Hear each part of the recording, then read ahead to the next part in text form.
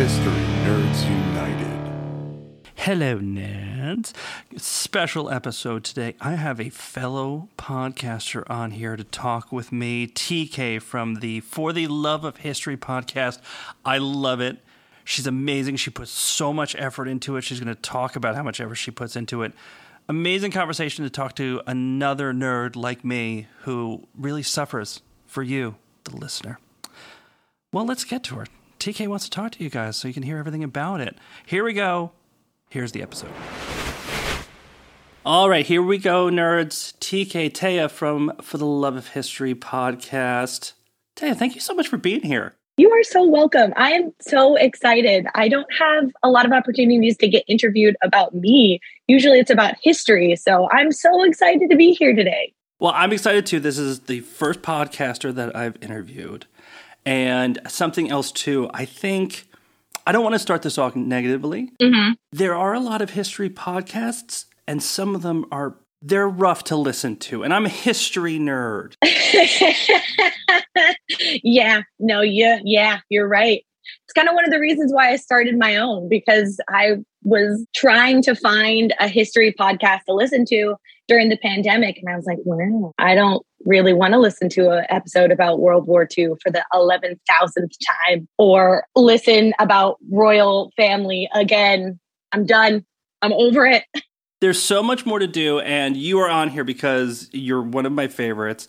I listen and I'm kind of like, oh, first of all, I haven't heard of this before. Oh, she's not speaking in monotone the entire time. She's excited about this. And then we're going to talk about how just absolutely amazing you are on social media, which I'm terrible at it. No, it's just because you need practice. That's it. It's all about practice. No, Tay, it's because I'm too old for this stuff, okay? I'm just limping along. Now, I am talking to you. This is a Saturday night in Virginia. I am talking to you in Japan, which I think is like the following Thursday. Like you're in the future right now, right? I am in the future. I'm actually in the year 2023. Just kidding. It is Sunday. It's 9:00 in the morning, which is fine because I usually wake up at 5 a.m. So we're good. I slept in. Perfect. Now, let's start with little Taya. All right. Were you born in Japan? How did you end up in Japan? No. I was born in teeny tiny little Salina, Kansas during a tornado. Born in a tiny little clinic because my mom couldn't get to the hospital because there was a tornado, and lived there for a while and then moved around every 4 years because my dad was in the military. But my love for Japan started when I was about 3 years old, and my mom let me go to the library and choose whatever VHS I wanted to. We might have to explain what that is to Heather. Okay, for the children out there, a VHS is a tape that it's almost like a big fat DVD. If you took a bunch of DVDs and you stacked them all together and you put some tape on the inside, that's a VHS. And you had to rewind it too. Oh my God. We had to rewind VHSs. A military brat, because I'm former Army myself, so I kind of know a little bit about the life. Oh. Where was your favorite stop when you were bouncing around? Ooh, my favorite stop was Germany. We lived in Germany for 4 years. And so I went to high school in Germany. I actually lived in Virginia too. Yeah, so Germany was definitely my favorite place to be. I loved it so much. And now, how did you finally end up in Japan? I went to university in Idaho because military brats get a huge discount for university. And my Nana lived in Idaho. So I was like, might as well go. And they had a great nursing program there. And I was like, I'm going to be a nurse. Yay. No, not going to be a nurse. I can't do blood, can't do needles. So I decided to become a history teacher. And I did 1 year of student teaching and then 1 year of actual teaching in a junior high school where I was a world history teacher. And then I was just like, I need to go. I need to get out of here because I'd been living in Idaho for so long and my military brat brain was going, you've lived here for 5 years. It's time to get out. So I had a midnight existential crisis where I Googled how to teach in other countries. And I found the job that I previously had and just decided to move to Japan. 2 suitcases and the clothes on my back is what I moved here with. The next obvious question, did you speak any Japanese at that point? Not a lick, not a bit. I could say konnichiwa horribly and then point. That was all I had. And how much do you have now? You are teaching in Japan, so how much do you have now? So much more. I can go to the bank. I can talk to people. I can go to the grocery store. I can have full-on conversations with my Japanese coworkers. Going to the doctors is still a little bit scary just because there's like a lot of hard words. So my husband, he's Japanese, he comes with me sometimes. So not sometimes, a lot of the time, most of the time, he comes with me to just translate for me. And I can understand, but then there's some of the technical words and I'm like, what did they just say? I have no idea. So yeah, my Japanese is much better now. Thank goodness. I have a feeling it would have been rough if you never picked up anything. So rough, so rough. And there are people, not to like be shady, but there are people who live here for a long time and don't pick up anything. So you want to name them on the podcast right now? We can put it out there. I do. No, just kidding. You know who you are. All right, so you've already talked about you wanted to be a history teacher. So is history something that you've just loved since day one? Did you catch the bug because of something along the way? How'd you get there? So I actually hated reading and I hated history when I was a kid. Until I was about, I think it was like 10 years old when my dad was like, I cannot have this because he's a history buff. So he got me a book called The Secret Journey. It was like a historic fiction book.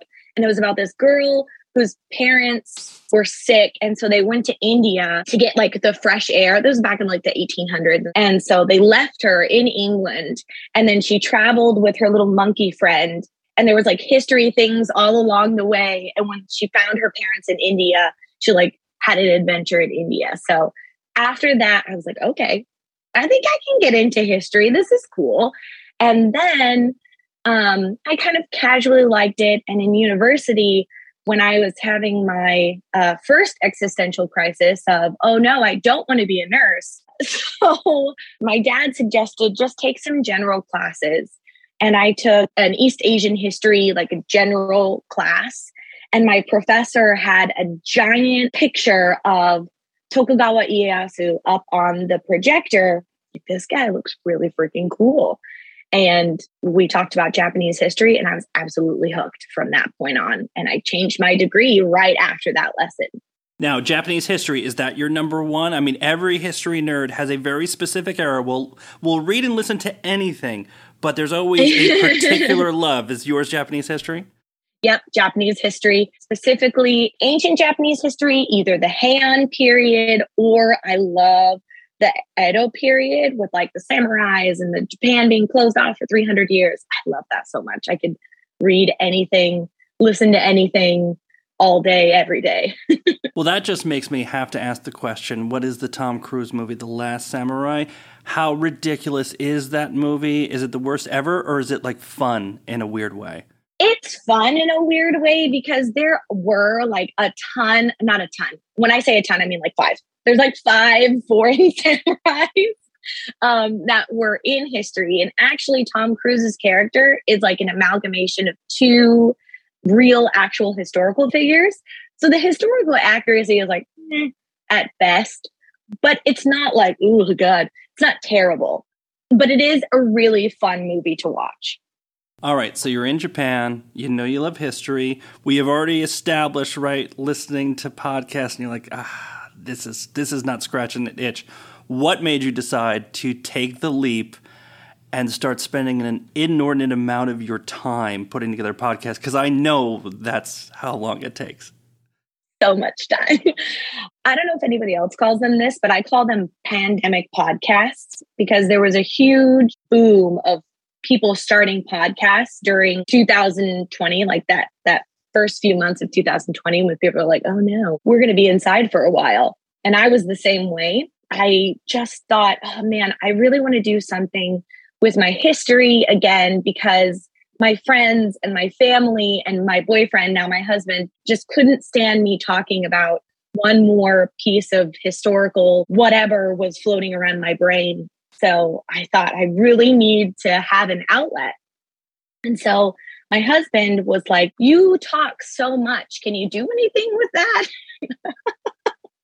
Like, rude, but thank you. He wasn't wrong. No, he's not wrong. So I just thought, I listen to podcasts all the time. Maybe I can start a podcast. So what I did was I picked a topic, the Aztec turkey god, and I decided to just record my voice for like 30 minutes on my phone and then send it to all my friends to see if they would just be remotely interested in hearing me talk about history stuff. And I got a really positive feedback from it. They were like, the audio quality is garbage, but I could listen to you talk about this all day. I was like, thank you so much. Oh my gosh. So then I started a podcast with potato quality audio and no idea, but I was armed with GarageBand and my laptop, and that's how we got started. I mean, it's both rewarding and a huge pain in the ass, right? Truly. You have to kind of keep it going. You have to stay on some semblance of a schedule. Yeah. But as big as history is, focusing on something and being able to say, oh, this is going to be interesting, that's rough. I mean, I just do these little nuggets Monday, Wednesday, Friday, which are like 3 lines. Mm-hmm. People have said, why don't you try and do something like what you're doing where you go talk about something for 15 or 20 minutes? I'm like, the interviews alone are taking up half my life. To do the research that you do is 10 times harder, it seems. Your interviews are so good. You must put so much effort in them. I was listening to a few of them. That takes a lot of time. So please do not discredit yourself. It takes a ton of effort. We're cutting that out. I don't do well with praise. Yeah. Keep going. Okay. The research can be quite overwhelming sometimes. Like, I'll have an idea for a topic because I'll find it from an article, or I'll be like, oh, I remember somebody saying something about this. Or I'll be watching a documentary and think like, oh, this is really cool. I wonder if there's more to this. And then I'll start researching and then find out, oh no, this is not at all what I thought it was. And then just be swept away in a tangent on something completely different. And so finding a way to loop back to the original topic or to do enough research to make sure that I'm not saying something wrong is really, really hard. I was doing a episode on the Red Sparrow Academy, and I was looking at the book that the CIA agent, who was like a CIA agent for like 33 years, I was looking at his research and I was looking at other people's research. Is this real, what he's talking about? Because this source says something else. And then we have all of these other people who are saying other things. And then the Russian resources that I'm looking at and the American and the UK resources that I'm looking at are totally different. So then you have to sift through the bias of each country that's telling these stories, and it just kind of gets out of hand real quick. And at some point you have to, I've had to do it. At some point you have to say, you know what, I'm just going to believe this person and just roll on with my life. Exactly. It's like the worst part of English and science in one, right? Because there's fact somewhere there. Mm-hmm. Then you get caught in the problem with English, which is, well, how do we define worst hurricane, worst earthquake, or something like that? And it's like, oh, no, this was the deadliest, but this was the costliest. Mm-hmm. And when you're digging through those things, you have to say, like, at some point, thank God, this is why I feel for authors, right? Because their literally entire lives is sitting there researching this stuff and trying not to be wrong, because then people will just write you off immediately.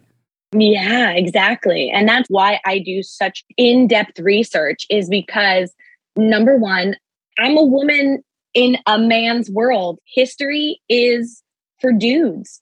And if I am going to come up in here and be like, yeah, I'm a lady, I'm going to talk about history, I have to be right, because people will discount me. It's happened. I've seen it happen to other women history podcasters before. They get one fact wrong, and then the swarm of history-obsessed people are like, that's wrong, this is incorrect, blah, blah, blah, blah, blah, blah, blah, blah.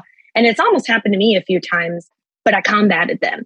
And then number two, if you just get anything wrong in the history world at all, there goes your reputation. I'm not a historian, but I mean, I kind of am. An armchair historian, if you will. But it can get pretty cutthroat out there because people are serious about their history. Well, and a lot of people are just weird jerks anyway, which means you're always going to get them. I mean, it's a good time to point out that our podcasts are totally free. So like everyone out there just needs to relax about this stuff. Exactly. Calm down. Both of us have day jobs, right? Like we do the best we can. Right? And it's just us. It's just us doing this, speaking into the void, doing all of this ourselves. So calm it down, you guys. This is free for you. So how long does it take you? Listen to your podcast. Sometimes there'll be at different times, right? Duration. How long does it generally take you to go from I found my topic, I've researched it, I've recorded it? I mean, I do intros and outros to every podcast, and when I first started, I was doing re-recording of them like 4 or 5 times. I'm like, oh, that sucked. I need to start all over again. So when you're doing it, do you still run into that, or you just say, I'm going to hit record and whatever comes out, comes out? I do a mix of both. So from idea to upload, it takes me on average about 2 weeks per episode. And I do a lot of overlapping because I just changed the format of my episode, but it used to be that my episodes came out every other week, and that just got to be too much. So now I'm going on a seasonal base. So I put out 10 episodes, one each week, and I take about a month and a half break in between. So on average, it takes about 2 weeks for me to really get into the finding the topic, doing the research, making the script, recording and editing, and making all of the social media for it, which takes an inordinate amount of time. Don't get me started. They can't. Right. I know, so bad. But sometimes they'll be shorter episodes. Usually I find biographies of people are so easy, so quick, so short. I just talk about it, research that one person, maybe have to research a little bit of other stuff to get the context of the time period. But those are the easiest ones. I did the history of criminal tattoos in Japan. That episode took me 4 weeks to research because there was just so much information. It was absolutely bananas. Now, is it a lot of Googling? Are you reading books if you find a good book on something? Where are your main sources when you're doing it? Wikipedia, right? Yep, Wikipedia, everything on Wiki. I'm like, just read it off, copy paste right into my script. Yeah, exactly. But honestly, I do use Google. Google Scholar a lot is my jam. I use a lot of Google Scholar, JSTOR. When it comes to Japanese history, I've got a lot of books that I read. When there's not a lot of information out about something, I use books a lot. I did an episode on Viking women and all of the misconceptions that there are about Viking women. And there's just no correct information on the internet. So it just depends on the topic, I guess. All right. Is there any topic you've started researching, you fell in love with, but you couldn't get enough to do an episode for? Have you run into that? I fell in love with the idea, and I thought that I didn't have enough information on it, but I was too far in to quit at that point because I had to produce an episode. The history of birthdays. Dear Lord. Can you get bigger than that? I know. It was just so broad, but at the same time, so little information that I could find that was coherent to make an actual episode. The episode was fine. I just refuse to ever recommend it to anybody. If you're listening to this, please do not listen to that episode. It's so bad. It's going to be the first one everyone goes to now. Jeez, no. It is not a good example of my quality of work, please. And there's just been a lot of episodes where imposter syndrome comes in. This is garbage. I'm garbage. Nobody's going to listen to this. I need to stop right now. Just quit the whole podcast. There's been a few episodes like that. Now, I know this is a bit hard to do to anyone because it's kind of like asking who's your favorite student or something. But is there an episode that you've done that you're like, this is the one? If I had to sell this podcast to anybody, this is where they should start. I've already told you which one mine is. But I'm not gonna go back. There's a few episodes, I think. So the one that's off the top of my head right now is the the Empress Himiko episode. It's a recent episode, and it basically spills some hot tea on the Japanese imperial family. They're gonna kick you out. They're gonna kick me out. They're really, listen, we liked you for a little bit. Now you're talking trash about the emperor. You literally cannot. I think another really good one is the Samurai Women episode. And then the Victorian nipple rings episode. That one definitely jumped out at me. Pun intended. Right. That was a fun one. So I think those three are really, really good ones. Is there any part of history you won't touch? You refuse to just go anywhere near it? I sometimes cover people from World War II and World War I, but history world is so saturated with that kind of history that it's been said, and I don't have anything revolutionary to say about it. I have some revolutionary things to say about Japanese history or South American history or women's history, something like that. Just weird, random history, like the episode where I talked about how the fork was illegal at one point, or when cats were excommunicated from the Catholic Church. I think I have more to give in those history areas than I do for like World War II or World War I history or the Cold War. I refuse to talk about that. I just don't get it. For you, what is the best part of podcasting?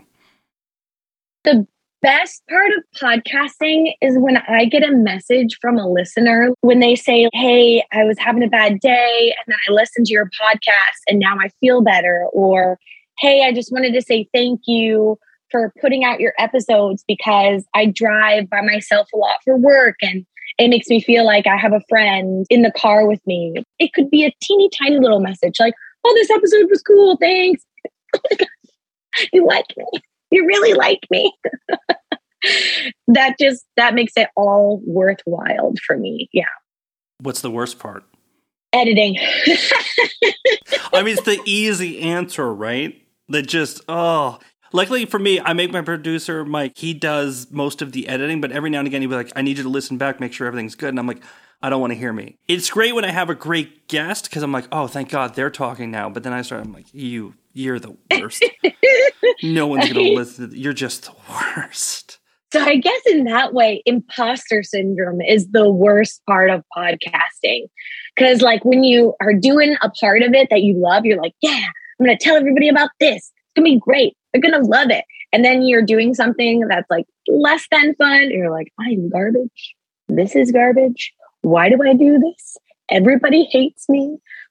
I should just quit right now. So I think that's the worst part of podcasting. I think number 2 has to be social media, right? Once you put out the social media and people respond to it, like the likes are also like crack, right? Like I just want a lot of likes and a lot of views and everything like that. But when I have to sit down, and again, I am so low tech when it comes to like, I'm just going to write the words, I'm going to steal a picture from somewhere and just credit them and boom, I'm done. You've got your face on there, you're talking, you're all excited. I can't do it. How do you find the energy to do it? Besides the fact that you're like a decade younger than me. My mom said since I was born, I've just been a born entertainer. At the age of 2, sitting in a restaurant, just entertaining people. Like, watch me. I'm going to make you smile. Because truly, I love making people laugh. I love doing silly things. And having a platform where I can tell people cool stuff and make people laugh at the same time and be silly it's so nice. So that's how I find the energy to do it. Like the likes are really nice and more people listening to my podcast, the advertisement for my podcast is really nice, but just being able to put myself out there, make people laugh, while they're scrolling through things that make them feel bad is really, really nice. And you do a lot, like you'll take pictures of anywhere you go to show this cool stuff. But I do have to ask, how many times, I'm sure your husband is extremely supportive. I mean, technically it was his idea almost. But how often are you holding up the phone and he's like, again, can't we just look at this as opposed to taking a picture of it? Can't we just be in the moment? He has never once ever done that. Saint. He's a saint. He is. My husband is the single most supportive person in other than my mom, who's like, slay, go, oh my God, you're the best. Like, my mom and my husband are so supportive all the time. Like, he actively comes up with episode topics sometimes. He watches my reels when I'm like, is this good? Should I say this instead? How about this? He's just so supportive all the time. And he'll straight up tell me, I don't think this is good. Don't post this. I'm like, okay, I won't.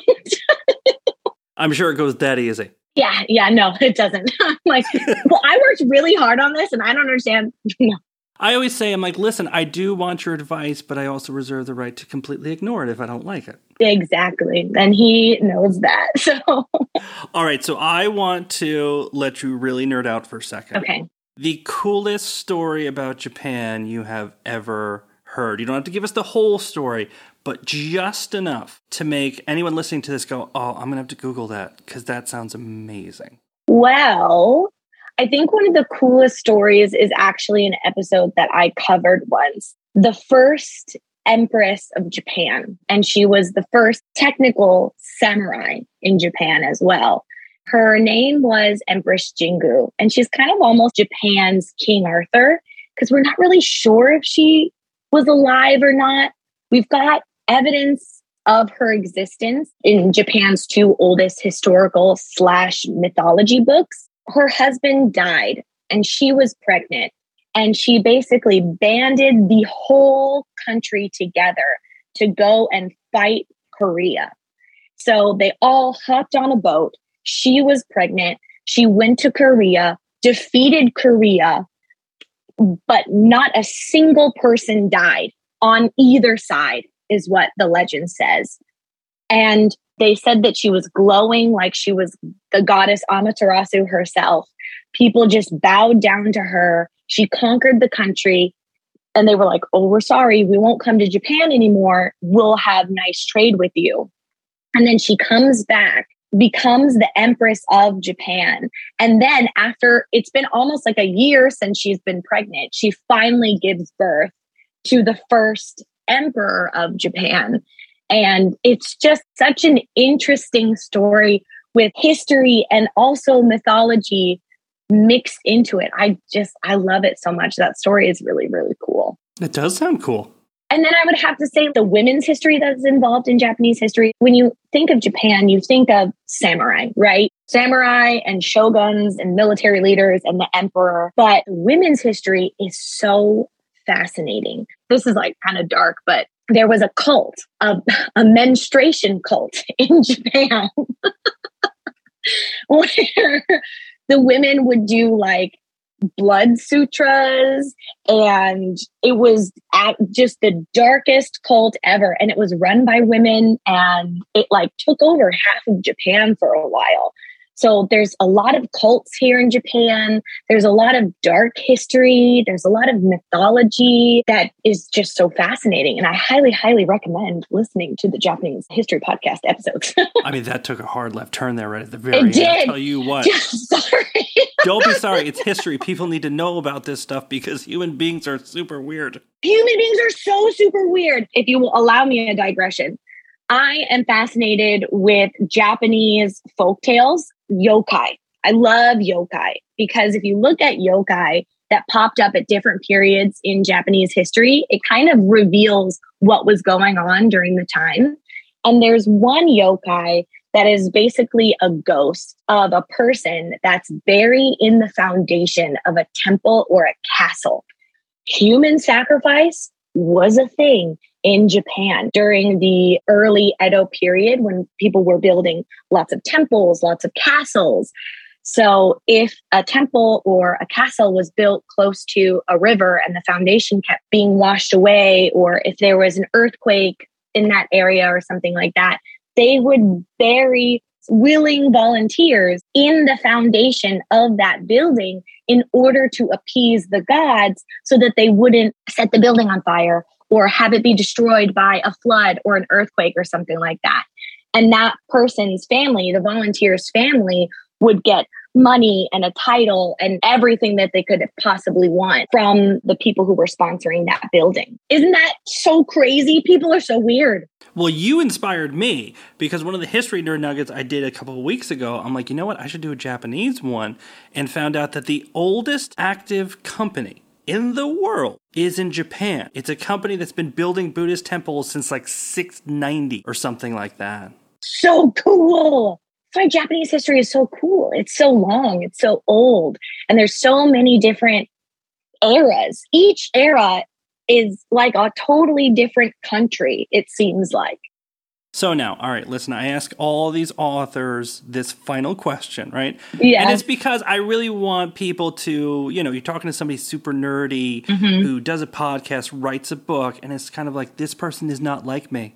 They don't do the things that we do. They're not normal. So what I need you to do is I need you to tell me, what's your favorite trash TV that you watch when you're not researching for history? What is just the worst of the worst that you're just kind of like, I don't want to admit out loud that I watch this, but I do? 90 Day Fiancé. It's a popular one. That comes up quite a few times. Love is Blind and 90 Day Fiancé. 90 Day Fiancé. And there is a Japanese trash TV show that my husband and I watch all the time. It's called Terrace House. And it's basically almost like the Japanese version of Big Brother. So much drama and dumb things. And I love it. It's so good. Terrace House. It's on, I wonder if it's on the American Netflix. It's on Japanese Netflix. But if you Google Terrace House, so trashy, so good, so scandalous. I mean, that's a new one. People are going to be very excited. I think you're going to get some comments on that one. Excellent. Please watch Terrace House. Taya, thank you so much. Everyone should listen to your podcast for the love of history. Thank you. It's fantastic. Thank you for being here. Of course, it was so lovely. And that's it for this episode. Thank you so much, TK. You're amazing. For the Love of History podcast, find her on Instagram. Listen to all of her episodes. Seriously, she's so interesting. You heard her. She's so much fun. While you're doing that, making sure you're checking out the History Nerds United, Instagram, Twitter, Facebook. Make sure you're listening to all of our podcasts. Reach out to us. Let us know what you're liking, nerds. Until then, later.